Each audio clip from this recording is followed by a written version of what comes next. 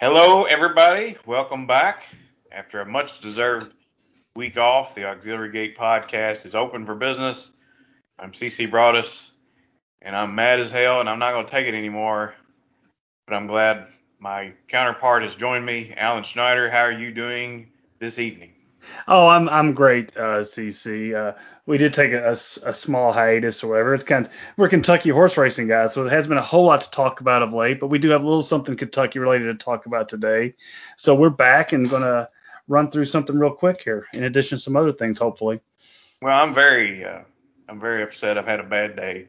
I'm Oh, probably going to say a few things I didn't mean. I hope I don't hurt your feelings uh, okay. in the next 30 minutes to an hour.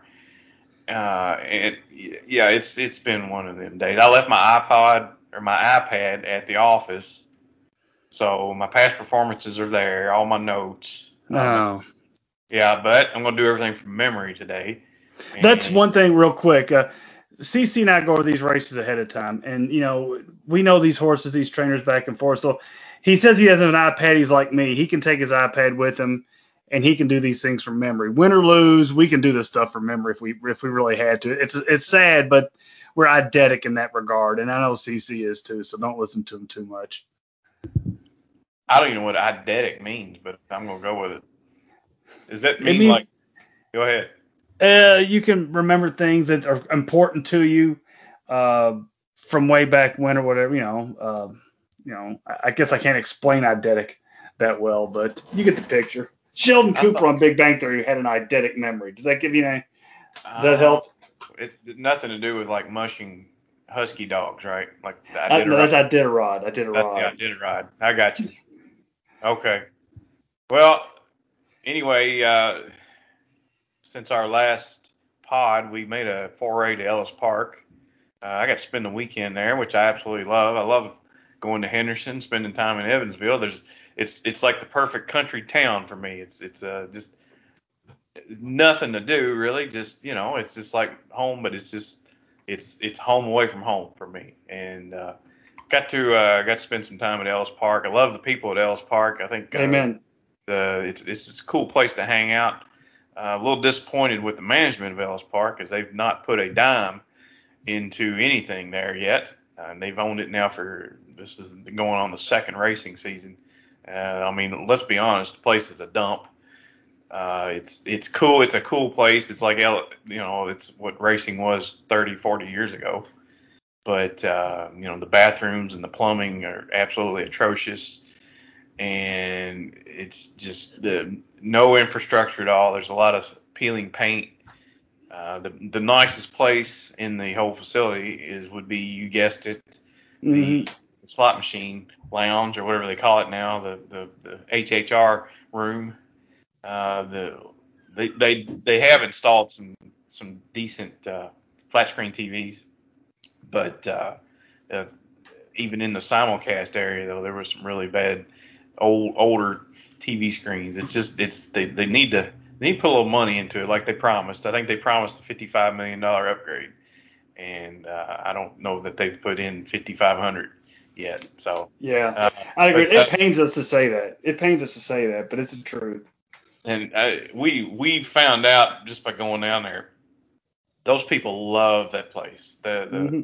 The It's fans there. important to them. It's important It's to them. very important to them. Is it that the Sunday crowd may have been bigger than the Saturday crowd, and it's yeah, that's I love going down there. Going to try to make one more trip at least, and yeah, that's I have no issues with Henderson, Kentucky, and Evansville, Indiana. I think it's a fabulous place to go just to relax for a couple of days. I agree. And, again, we've been fans of Ellis for a long time. The racing here, I mean, I'm not going to lie, I've hardly played the track because not all of it's their fault. The weather has been a little tough at times, but outside of a couple of partial days, the wagering has been tough. We're going to discuss the pick five they have coming up later because we do think that sequence is okay later on. But it does pain us to say these things because we do love it. We do care, much like the people down there in Evansville and Henderson who really, really, I mean, that's one of their mainstays. They love going out there. And we met Jason and Justin Fisher, correct, CC? That's the names. I got that right. Yeah, that's Uh, right. two guys from that area, just the greatest people you've ever want to meet. Love the facility, really know their horse racing, and they see it on a daily basis. They see it, and there's several other people like that down there. So I do hope the Ellis management has the ability to get some infrastructure taken care of, paint that place, get the pummeling going. The wagering needs to be on an uptick. Let's face it, but the bare bones of the operation's there. I mean, they've got a great turf course. It is a fun place to go. I just hope that it catches up to what we've expected from them in the past. So we don't mean to bemoan the point because we do love it. We're saying it because we care, and I know like guys like Justin and Jason do. So let's hope they get this thing rolling a little bit better. Well, yeah, it's been kind of a perfect storm this summer with Churchill closing the barn area, and it's kind of scattered barns throughout the Midwest. You see a lot of trainers showing up at Colonial Downs. Like we said, Michelle's gone there. Yes. Michelle Tomlinson and Dallas Stewart and John Ortiz have sent some horses there that could have easily ran at Ellis. And of course, you've got 19 other tracks running in probably with an 8 or 9 hour drive of Louisville. So it's not. It's been a perfect storm to have a bad meet when you throw in the rain and the off the turf and all that. So it's may have to give them a mulligan this year, but yeah, we've got our eye on you, Ellis. We want you. Yeah. We want management to do a little bit better going forward. Agreed. But Agreed. there is some bad news, in fact, to report from Ellis. Last Friday, I believe, while the track maintenance crew was harrowing the track, the gentleman that was driving one of the tractors, I think he had some type of medical issue, and he ran into the rail with the tractor. That man passed away today. Yeah, unfortunate. I believe it was Doris Watson. Is that correct? I didn't catch the name, but you're close. We want to Uh, make sure we show the man the utmost respect, obviously. Doris. His nickname was Heavy, Doris Watson, but he worked at Ellis for 20 years, and he passed away. So our condolences to his friends and family, and that was a bad situation. Yeah. But on to other things. Our podcast tonight is going to be about the Friday card, a rare opportunity to cover a Friday card and a rare opportunity to cover a pick five carryover of $14,000. And these carryovers are important because sometimes they negate a high takeout situation, which Ellis takes out 25% of all pick five wagers. It's a little bit on the high side. Well, it's a lot on the high side. They need to cut that thing down to about 15% to match the other racetracks in the country. Canterbury's even better than that, like 12%, 11% maybe. But a carryover is just dead money that, like I said, it negates the racetrack's takeout. So here's a good opportunity to maybe hit a pick five. It's not a real tough card. It's not an easy card by any stretch, but I think for me, I'm going to look at it as a way maybe to make $500, $600, $700 off of a smallish ticket under $100. But before we dive into the card, the pick five starts with race 4. Correct. It's race 4, 5, 6, 7, and 8.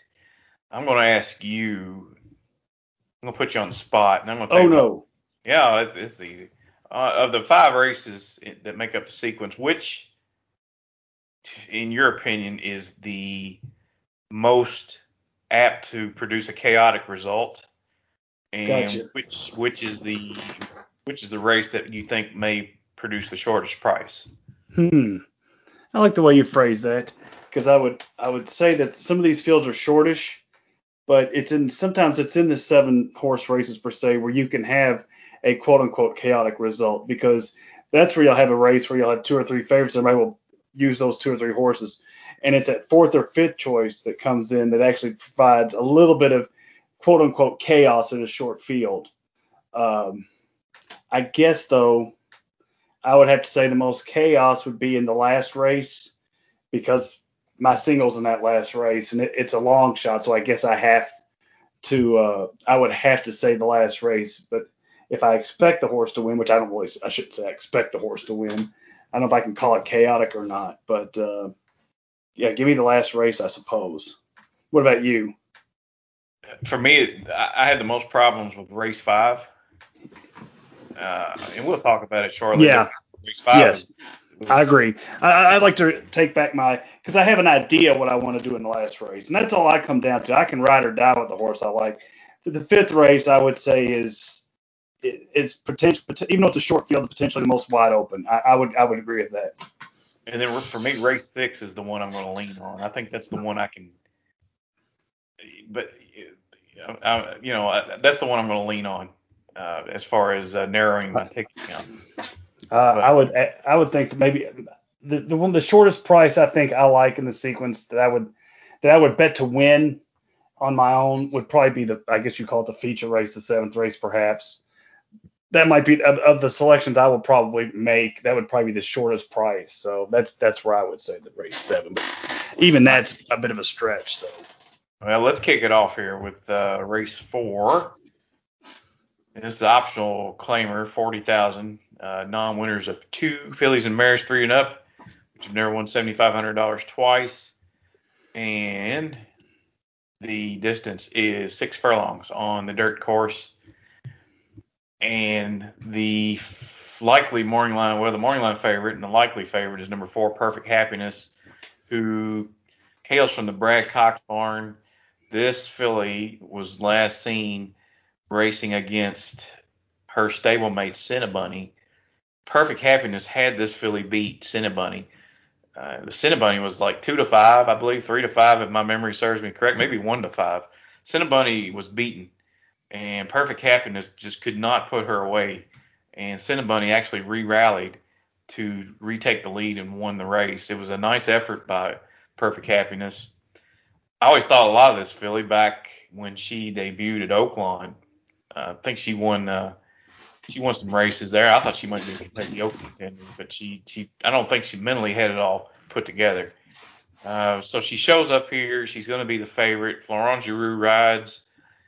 First of all, your thoughts on Perfect Happiness, and then can we beat her? And if we can beat her, who do we beat her with?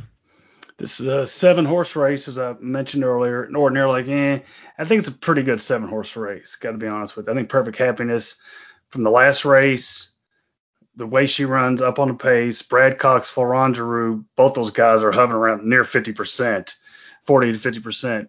The horse is going to be favored. There's a possibility the horse could bounce after such a big effort. And I think this field's a little bit deeper than it appears. I'm going to lean on 2 in here. I think there's probably 5 that can win the race. Perfect Happiness is obvious. I'd hate to leave that one out, even though I think the horse can get hammered. Probably get overbet in that 3 to 4 to 5 range. I could see that happen. I'm not saying it's going to happen. The one I think who sits the trip and is in good form, even though the numbers look slow, is right to her outside, the number 5 horse, Break Curfew. I personally have undersold this horse. I thought this was the type of horse that always runs second, third, would never really threaten to win. I liked the race last time. Corey Lannery got on her and rode her. I think in this race, even though it's a bit of a step up in class, she moves up a condition. You're going to see Perfect Happiness go to the front, and you're going to see Recoded, probably who has been jeopardized by being stuck inside in pay stools, is going to draw directly outside of Perfect Happiness. So I could see Perfect Happiness getting the lead, and Recoded, who I do give a shot to simply because of the trip, sitting right to her flank. And then I think the way the pace sets up is Break Curfew sits third off of them and may push by late. So my top selection would be Break Curfew from a pace and perspective. I do think they've got to beat Perfect Happiness. I think Recoded is drawn well, and that leaves me not even mention Sterling Miss, who's dropping in class off a couple double efforts, and a girl named Patsy, who's been very good to me in the past year. That horse is a half to, and by the same connections who have Greatest Stakes turfer Secret Message. This horse, a girl named Patsy, loves to run on the inside. She draws the rail here today. So you can expect that horse not to hurt that horse at all. So I'm telling you, I like 5 horses. I'm going to lean on 2. I'm going to lean on Break Curfew and Perfect Happiness, but Recoded scares me from a pace standpoint as well. How about you? Did you get tutored by Brandon on that race? I know, but you picked 5 of them. I picked 2. I'm leaning on 2. I'm probably just going to use the 2. But yeah, I know. I wanted to give a mention to all those horses. I can't leave out a girl named Patsy. She's been too good to me in the past. But yeah, I like Break Curfew is the one I like the most. I'm interested that you left out the one that I kind of like the most myself. Is Queen Bridget. Sterling Miss. Yeah. I'll tell you why, but go ahead. Well, so she ran a monster race opening night at Churchill, rolled up the rail, got beat by Bayerness and Lady Rocket. Lady Rocket won next time out. Bayerness, I think, was a stakes filly, and I know I believe she beat Swiss Skydiver at some point as a 2-year-old. She bounced off that effort, ran 8th in a really, really competitive allowance race, going 7 furlongs, and may have had some trouble in that start, and then came back and ran 5th, beating 6 lengths again at the same level, N2X. Had some issues. Churchill kind of favored speed toward the end of the meet, and she's come from behind her. I think Ellis's track has evened out a little bit, so I think she has a better shot here. Early on, it looked like it was favoring speed as well, but I think it's evened out. So these older mares, I think sometimes they cycle back into efforts. It's been 3 months since she ran that monster at Churchill, so maybe she cycles back up to a nice effort here, and she's 10 out of 30 lifetime. So, and 9 out of 20 on a fast track. So she's got some. That's pretty impressive, actually. 9 out of 20. She's almost 50% on dry dirt racetracks. So Sterling Miss is going to be my top pick. Perfect Happiness, I would not single her. I think I'm going to use her. She should have won that last race. I don't know what happened. She had Cinnabunny put away and let her get back into the race. Break Curfew is one that I think might be just a hair slow. She got a perfect trip last time, and got a really good ride from Lannery. And I don't think she beat a whole lot. She should have won that race. I think she went off 2-1 because she just the runner-up efforts. Let me throw this at you real quick. The reason I shied away from Sterling Miss, even though I could see that horse definitively beating me. I'm not saying that I'm not going to include the horse, and I can't use a few because I'm going to double single later. First off, the last 2 have been kind of dull. That last race, it may have been kind of a skewed race because Jungle Juice went wire to wire, but it seems like she's tailed off the last 2, and she's running for the tag, the 40,000 tag. I think the rest of these are not. That's the only horse in the race. Of course, I trust Greg Foley. So that horse is running for the tag. And I settled on Break Curfew from a pace perspective. I thought the 2 horses I mentioned would be on the front. I thought Break Curfew would be in the right spot again, which may even things out for her. I see Girl Named Patsy and Sterling Miss at the back of the pack. So I just thought Break Curfew might get first run. So, I mean, I could use 5 here. I'm not going to. That's just too many. But the 2 that I mentioned, Break Curfew and Perfect Happiness, I kind of have to lean on. So that's my explanation for not putting Sterling Miss near the top. All right. So on your main ticket, how many of these would you use, and who are they again? On a main ticket, just Break Curfew and Perfect Happiness. I'm not going to spend much on this. I'm gonna throw 50, 60 bucks at it or whatever. So I'm going to keep it fairly simple, I think. For me, I would use number 1, Girl Named Patsy. Number 3, Sterling Miss. Number 4, Perfect Happiness.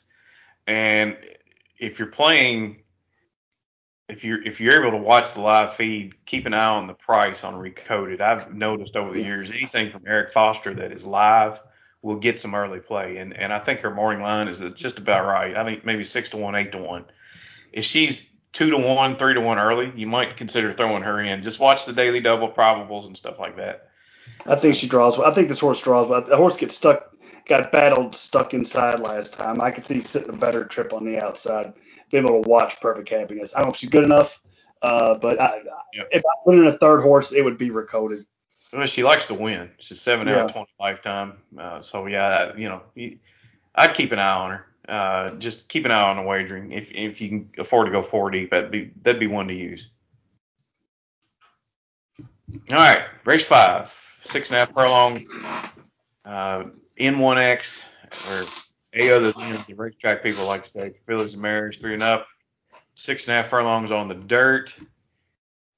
The morning line favorite is number 6, Gianna's Gift, 9-5 for Jerome Trailer Park Trash Miller. Oh wow. Yeah, we need to get him on the show. I think I think he's a former professional wrestler, right? and he does a good job. Yeah. I've watched his horse. He does a good job.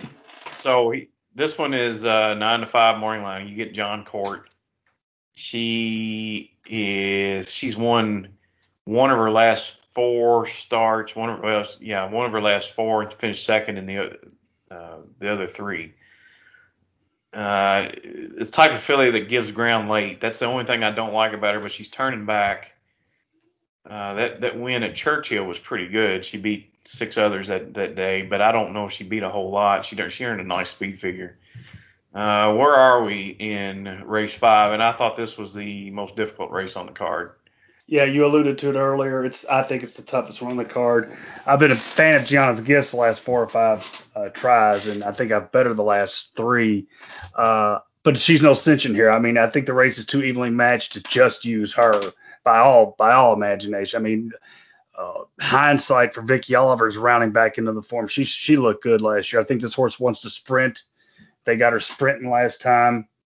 So it was an improved effort. So you might see a good effort from hindsight. What you will notice is Rafael Bejarano is not on hindsight. He usually rides for Vicky Oliver. He's got some issues going on right now, if I'm not mistaken, and I believe he's been banned from Ellis Park. So you see James Graham taking the call. Hindsight's going to be tough. Wesley Hawley, who I love, Duplicitous, I think, runs to the race. He ran 3 back. He's going to be tough. I can't see this Chad Brown Clarovich horse with Chris Landarrell's 8-1 the morning line off, who's 1-for-1 lifetime. I can't see this horse being 8-1. This is a cluster F of a race, in my opinion. I didn't even mention Brad Cox on the outside or the horse that was claimed on the rail, Sapphire Royalty, coming off a big win. This is my obligatory spread race. I don't have a strong opinion. I can even make a case for Paulo Lobo's horse. He might be the one that ended up on the cutting block if I were to leave one off, simply because he's turning back, but I could see that horse winning. It's not much of a help. I just don't have a strong opinion here. Yep, you're going to have to spread with a broad brush, as far as I'm concerned. I think anything could win this race. Risk model's going to take some action on the outside from Brad Cox barn. There's no telling what you're going to get here. I mean, she's not been very good. She's just been average at Belmont and Aqueduct. But you do get Giroux. This filly's been working at Indiana. But I don't. She doesn't. Those past performances don't inspire a lot of confidence to me. But and you mentioned hindsight. Bejarano is. He's been banned from Ellis for playing patty cake with a fan. Yeah. But I've never been a fan of this filly. And number 3, Downside Protection, is she broke her maiden her first start, but that was at Monmouth. If this filly was worthy of being in the A string for Chad Brown, she wouldn't be at Ellis. But I can't leave her out, right? I mean, in this race, I can't leave. If the race falls apart, she could pick them up late. So, and Sapphire Royalty's last win at Ellis, we've seen claimers move up in the lounge company over the years and win these types of spots. So yeah, this is a spread race for me. I even like Duplicitous a little bit. I mean, I think you could. If you like hindsight, you gotta like Duplicitous because she finished, within 2 lengths of her, and she may be ready to cycle back to a nice victory. So, or to a nice effort anyway. So yeah, I have no opinion here. So I'm gonna hit the all button if I can. Yeah, see, I don't like doing that ordinarily, But as I mentioned, I'm going to double single later. So if I'm just trying to get live that double single, and at that point, I mean, it's a long shot. I'm going to close it out anyway. So I'm not going to let this race beat me in a race where you also see Brad Cox and Chad Brown. So naturally, people are going to put them on their ticket. So if you could beat one of those two guys with a lesser named trainer, it's going to enhance your chances. So yeah, just let me just I'll buy the race because it's not going to cost me anything with the way I'm structuring this hopeless ticket. Race 6, 5.5 on the turf for maiden 3 and up, and I believe the morning line favorite is number 6 Prairie from the All-Star Barn, a well-bred son of Warfront out of a pulpit mare, but he's 0 for 6 lifetime, and recently was the beaten favorite at 5-2 at Churchill in this similar type of race. The race won by Point Me By, I believe, from the Brendan Walsh or Brian Lynch Correct. barn. Brendan Walsh. Adam Brendan Walsh. Bishop. Yeah, Purple Dream comes from Palo Lobo. That horse ran a really nice effort that day, but Purple Dream came back to finish off the board at Ellis in this same type of spot. It was a very disappointing effort. So Prairie is your morning line favorite and will take a lot of action. I have a potential wild single here, maybe not too wild, but I'll let you go first and I'll give you my single. I'll tell you what, had a potential wild single in this race too. Because at 10-1, I thought Steely Danza, could be the boss in here. In all honesty, I don't know if that's the one you were thinking about, but I really liked that last race. He wouldn't have it was the Brilliant Racing guys, Joe Christopher, Greg Foley, and those guys. The horse, there wasn't much in that last race that he came out, but the top two, Steely Danza and Espionage for, I believe, Stone Street, battled all the way around the track. They were well clear of the rest of the field. It was a tough loss for Steely Danza. The horse looked like he was going to go by several times down the stretch, but this class dropper for Stone Street just wouldn't let him by. So 10-1 in the morning line, that opens my eyes. I'll definitely have Steely Danza on the ticket. The aforementioned Prairie has had a hard time breaking its maiden. Looked like the turn back might have helped last time. Horse shot to the front. I'm not going to hold the fact that they got beat 3 lengths against her in this case because the horse that beat her, I think, was a first-time starter by Walsh, as you just mentioned. I think that horse might be kind of special. So I give Prairie a little, even though she's only 2-1 in the morning line, I give her a look here. Mackay for Jordan Blair. Jordan Blair does really well with turf sprinters. This horse had a big second last year at the Kentucky Downs to Royal Prince, who is a stakes quality horse for Brad Cox. So I think you have to use Mackay. Op-Ed, Adam Schitza, Paulo Lobo. I've said it before. Paulo Lobo gets these second tier OXO horses, either the first time starters or the reclamation projects, and he does very well with them. This horse costs $750,000. These horses fire for Paulo. So there's 4 I've got to have right there. And then the rail horse, they've got Ian Wilkes, the first time starter at 5-2 in the morning line for Julian LePeroux. So those are the 5 for me. Number 138. I like Steely Danza the most. That's the best price. But once again, I'm going to go double single in the last 2 legs. So I would use the 5 I just mentioned, the 1, the 4, the 6, the 7, the 8, and I wait with gilded anticipation to see your wild single. Well, the number 7, Mackay, is the one that I kind of like the most in here. I don't blame you. Son of hit at a bomb, stood for $5,000 in his first season, I do believe. Maybe it was $10,000. But this 3-year-old colt sold for $140,000 at Keeneland, and that was quite a few times the stud fee. So this horse obviously looks pretty good in the flesh. And we get first Lasix, blinkers on. Go back to that start at September 7th at Kentucky Downs. This is the crazy race, right? This is the one the gate wasn't charged up properly and it opened too quick. So there was supposed to have been 12 in the race, and 2 of them got left behind the starting gate. One of them broke absolutely poorly, and then just about everybody else was caught off guard. But Mackay made his way to the lead at some point during the race. He was forwardly placed, and looked like he was going to hold on. And the horse that beat him was Royal Prince, who's a stakes horse. I can't remember if he's a stakes winner now, but he's definitely been placed in a lot of stakes races on grass. And that was for Brad Cox. And this horse absolutely bowled over the field late when he finally found racing room. But Mackay ran second in that start. Now that was a pretty good effort. Unfortunately I'm for with you. that was a 125 or $100,000 purse. Was a $90,000 purse, and they finished second. Should have got about $18,000 in purse money, and unfortunately, I think they wound up getting five. The whole field got five apiece out of that mess. But so something happened to the horse. He got injured, and now they're bringing him back. I like that. Castanon is going to show up to ride. I think Jordan Blair is a fantastic young trainer, and he's worked for Mike Maker and Michael Ann Ewing, and he doesn't get the cream of the crop. This may be maybe the most expensive horse he's ever trained, but I think this horse has a look, and I don't think there's a whole lot in here. So I will take Mackay on my main ticket and single there. If I were using others, I would consider using number 4, Steely Danza, who showed new signs of life in that maiden 30, the drop down, and he's got some turf breeding. And I would use, of course, number 6, Prairie, on a minor ticket, just because that horse probably fits in here. So yeah, he does. Yeah. Too well bred not to run better than he's been running. Yeah, but Mackay's going to be my single.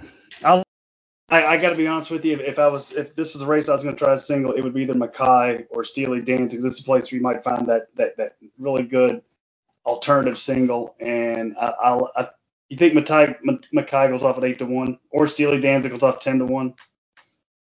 No, if they're alive, they're not going to go off that anyway. They're going to go off 3-1, 4-1. So, but yeah, I like it. I think Mackay will play really well in the pick 5. Agreed. Maybe the same for Steely Danza. I think he would play really well if you get hit either one of them. Yeah, When I think of Steely Danza, I think of Yes It's Ginger. I think Yes It's Ginger kind of came to life at Ellis. Was it last summer maybe, or the year before? Yeah, on the turf for Brilliant Racing and Greg Foley. And again, they were well clear of. If I was just, and I'm saying I'm going to double single, and I probably will, but if I was just going to narrow this race down and I just had to use 2, I would use Mackay and Steely Danza and try to get that separator in there. But again, Prairie deserves love, as does Op-Ed. Op-Ed is scary because it's OXO, but Mackay and Steely Danza both have big chances in my opinion. Race 7. A other than 6 furlongs on the dirt, 3 and up for the males.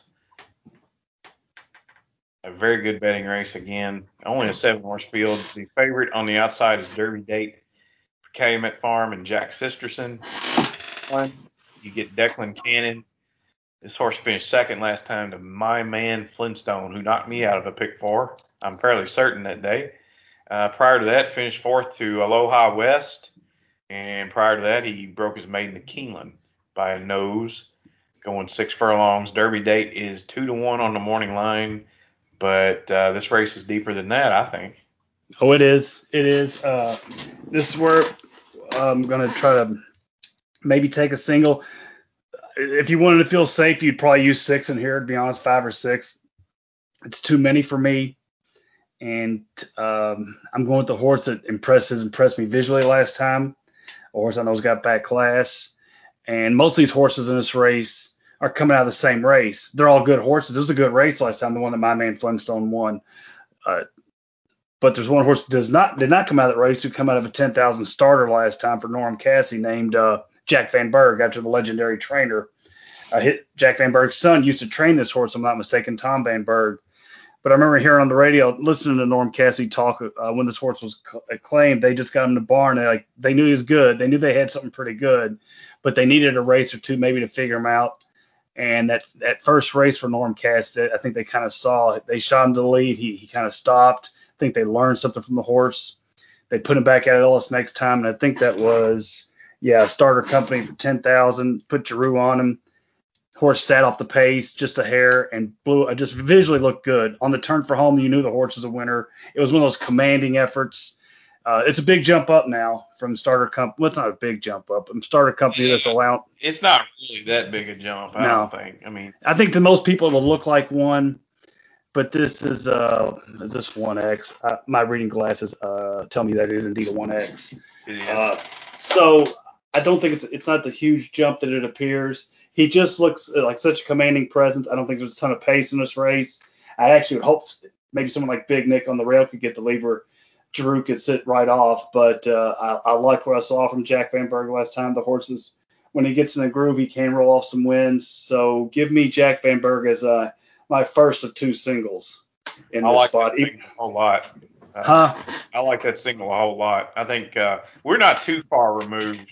No. 2 years ago from I can't remember the name of the horse, but he was a nickel claimer, and he won for 5,000 at Ellis. Went wire to wire. They brought him back in an allowance race, a nickel claimer, brought back into an allowance race, and he went wire to wire again. So it's not. Yeah.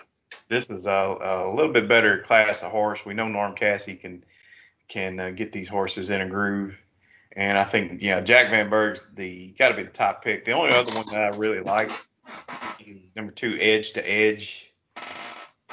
Reeled off 2 straight wins at Churchill, and then finished 4th at Ellis. Maybe I don't know what happened there, but maybe he needed the start, or maybe he bounced off the big win at Churchill.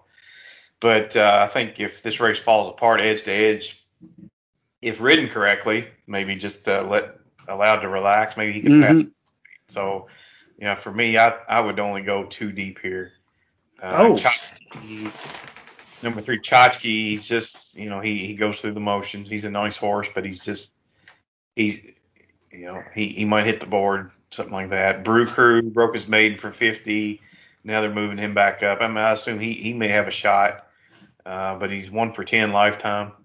And then the others, I don't care for Derby Date. I don't want him at 2-1. I mean, he can win the race, but you got to make cuts somewhere and stuff. Well, so. my ticket's going to just if I add any more, my ticket's going to get out of hand. So for me, I would take Edge to Edge, and number 2 Edge to Edge, number 4 Jack Van Berg. And can you name? Oh, I'm sorry. You want to name a seahorse? Is that what you wanted to do? No. Name some horses Jack Van Berg trained. I mean, obviously Ali Sheba. Gate Dancer. He trained Gate Dancer. I honestly didn't know that. Yeah, Gate Dancer won the Preakness, and he was 2nd or 3rd in the Breeders' Cup Classic twice. Okay. And I remember, oh boy. I should know more off the top of my head, but it's escaping me outside of Ali Sheba. I think he trained a filly named Allie's Bell. That was a half to Ali Sheba or a full to Ali Sheba. You caught me off guard. Yeah, Jack Van Berg, what did he win, like 7,000 races? Yeah. Yeah, he was. He was one of the greats of all time. But no doubt, Ali Sheba's Derby.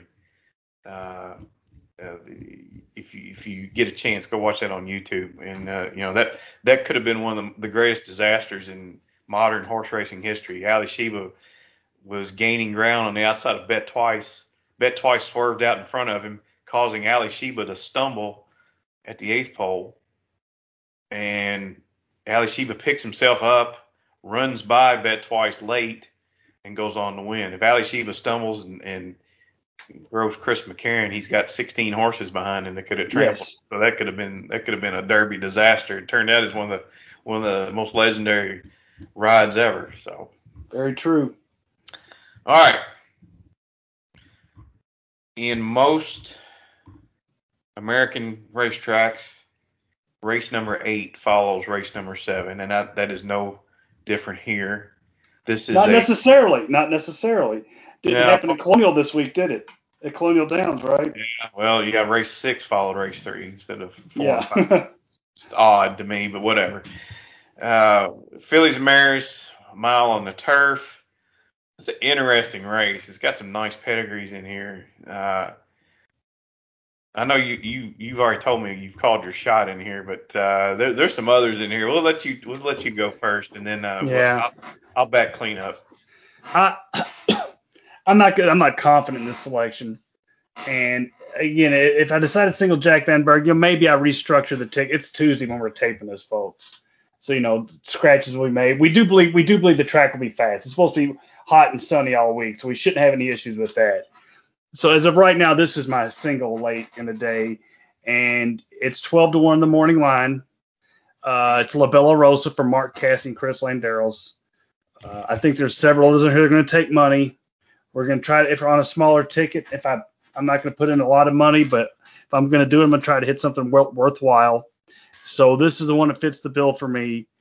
The Ellis Turf course, it really didn't do it the other day, but when they have raced on the turf, speed has been fairly dominant most times.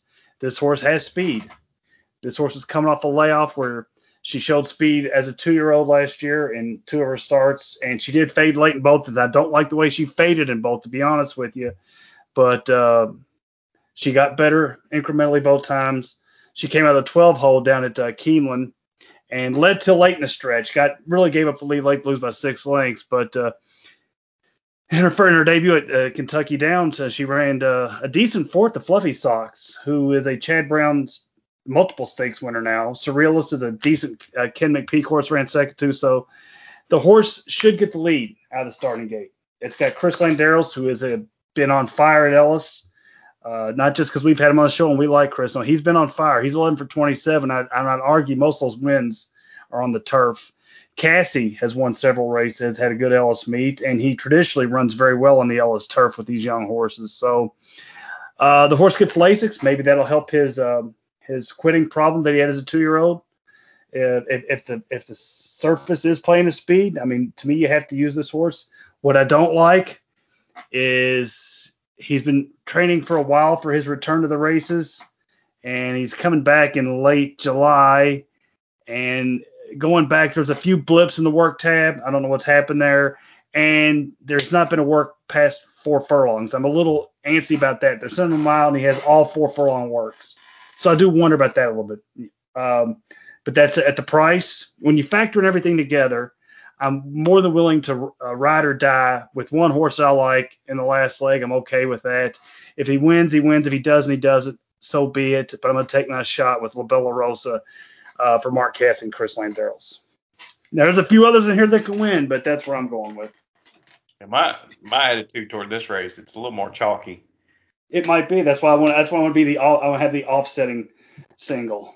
What I hate here, though, the morning line favorite is number 6, Miss Americana. I was hoping this filly would be the morning line favorite. I went back and watched that race July 8th. It was off the turf on the slop, and this filly went to the lead, and I thought she was really game throughout the race. Was run down by a filly named Bernadette the Jet. I think that filly had been trying to break her maiden for quite a while. But I think she was a heavy favorite in that spot too. Miss Americana went off 7-2. But she really ran well. She's bred for grass. American Pharoah has become more of a turf sire. And I think this filly will appreciate the switch to grass. And of course, the other one, the other obvious one is number 1, Cashable. Yeah, very much so. Cashable is a daughter of Hidden Assets by Will Take Charge. The Will Take Charge sire line would add some stamina, I would think. But Hidden Assets has really been a really fine producer for Mr. Klein. And I was looking for a little page here. Listen to the horses that Hidden Assets has produced. Good Deed, Due Date, Country Day. Country Day, I think, ran second in the Breeders' Cup Turf Sprint. Yes. And Cash Control. So, she's an older mare, too. She's over 20 years old. And but she's produced all those nice horses. And then here we go with Cashable. And she ran okay in her first start. I don't know what you would expect there from that effort. But Cox goes to Brian Hernandez. I think that's a good sign. Although, where did Giroux wind up? Giroux is usually riding for Cox. Giroux's not even in the race, so I don't know what to make of that. But yeah, I mean, I like Cashable. I think she's got a shot. The other one I would probably use is number 3, Pentagon. For Reeve McGahee, Shug's son, $190,000 purchase, making second start, and like the others, she raced in and off the turf at Ellis on July 1st, opening weekend, and she ran fine. She finished third. I don't think it was a strong race, but She came rolling late. She came rolling a little bit. It took her a while to get going, but she did close. It yeah, was a dead heat for the win. yeah. I mean, I think you might expect some improvement here too out of this one. The dam of this one is Pursuit of Glory, and I'm looking her up right now. As I recall, she's got a nice pedigree. This filly, and I'm not smart enough to use the internet. Here we go. So Pursuit of Glory, the sire's Fusaichi Pegs, there's nothing great about that. He was kind of a dud during his stallion career, but the mother of Pursuit of Glory was Sophisticat, who was a stakes winner for Tabor and Magnier and the Coolmore guys, and then Sophisticat's dam was Serena Song, who's one of the great fillies of all time. So I think this horse, she's got some class spread out throughout her pedigree. So I would expect maybe we'll see something out of her in start number 2. So if I have to use 3, I'm going to use number 1 Cashable, number 3 Pentagon, number 6 Miss Americana. If I had room for one more, I think I would use number 9 Ice Queen. Mm-hmm. Ice Queen ran second in her first start at Saratoga. And then they moved her to Churchill, where she ran 5th behind Aunt Pearl, who went on to win the Breeders' Cup Juvenile Fillies Turf last year. And then second in that race was Gam's Mission, who's now a stakes winner for Cherie DeVoe. So that, she came back in a tough race. Then she got injured. Shows up at Ellis in the barn of Ben Colebrook, who usually races them into shape. And she ran 6th in a decent but not great Ellis Park maiden race. So What my hang up with that was with Ice Queen. Is if I'm not mistaken, that day was one of the ones I was talking about where speed was dominant, correct? If I believe that day, and I believe the top 2 finishers in that race ran 1-2 around the track, and I think it was a Wesley Ward horse that just got to beat the second place horse by nose. I mean, they were 1-2 around the track. Ice Cream was close to the pace that day, yet on the speed favoring surface, she lost ground late. I never like to see that. That's not to say that the horse will not improve second time out by any stretch of the imagination, but that was my hang up with Ice Queen a little bit. Yeah, I mean, I get that. It's interesting that she shows up in the Colebrook barn. I know the Harvey Clark was a client of Belmont for years. Now he's passed away, and the filly shows up here. But Colebrook and Colby Hernandez are 0 for 25 together. 0 for their last 25. So that's not a good thing. But yes, but Colebrook and Colby teamed up at Churchill to lose a heartbreaker like 50-1 by a hair to a big Brad Cox horse, because I had the super that day and I need the horse to run second, and I thought the horse beat me. But so they almost got a win together recently. I'm telling you, that horse lost by a hair. I thought I got beat. I can't remember the name of the horse. You know who I'm talking about. I don't have an eidetic memory like you, an Iditarod memory like you do. But Way to circle back. Excellent. Very well done. All right. So on that note, you're singling La Bella Rosa. I'm going 3 deep. Cashable, Pentagon, Miss Americana. In case of scratches, I would add Ice Queen, number 9. Fair enough. Sounds good. Yeah, you don't. Now, here's the thing: don't blow a lot of money on this sequence. I would project, unless something crazy happens. I mean, it could pay 2,000 if there's always a chance a double digit scratches I think it could pay 3 or 4. Yeah, it could. I'm expecting it though. I would expect it to be somewhere in the range of 500 to 1,000. So you don't want to draw up a $300 or $400 ticket in something like this. I mean, maybe get with some friends and play it for $60, $70 a piece. When my ride or die hits, we'll see. When my rider, I keep using ride or die like I'm young, right? The phrase ride or die, but yeah. Well, here's dogs. Here's the thing, though. Here's the thing. Now you get down to this.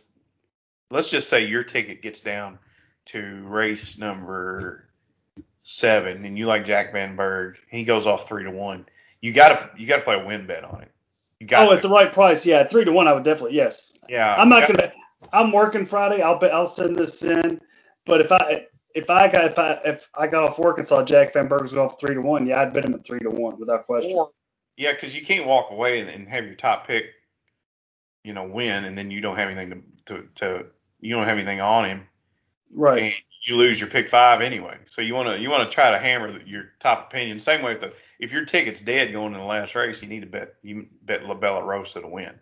If the odds are worthwhile, yeah. If at 12-1, I think the horse would be made 8 or 9-1, but I would say 8 or 9-1 is fair value what I expect from the horse.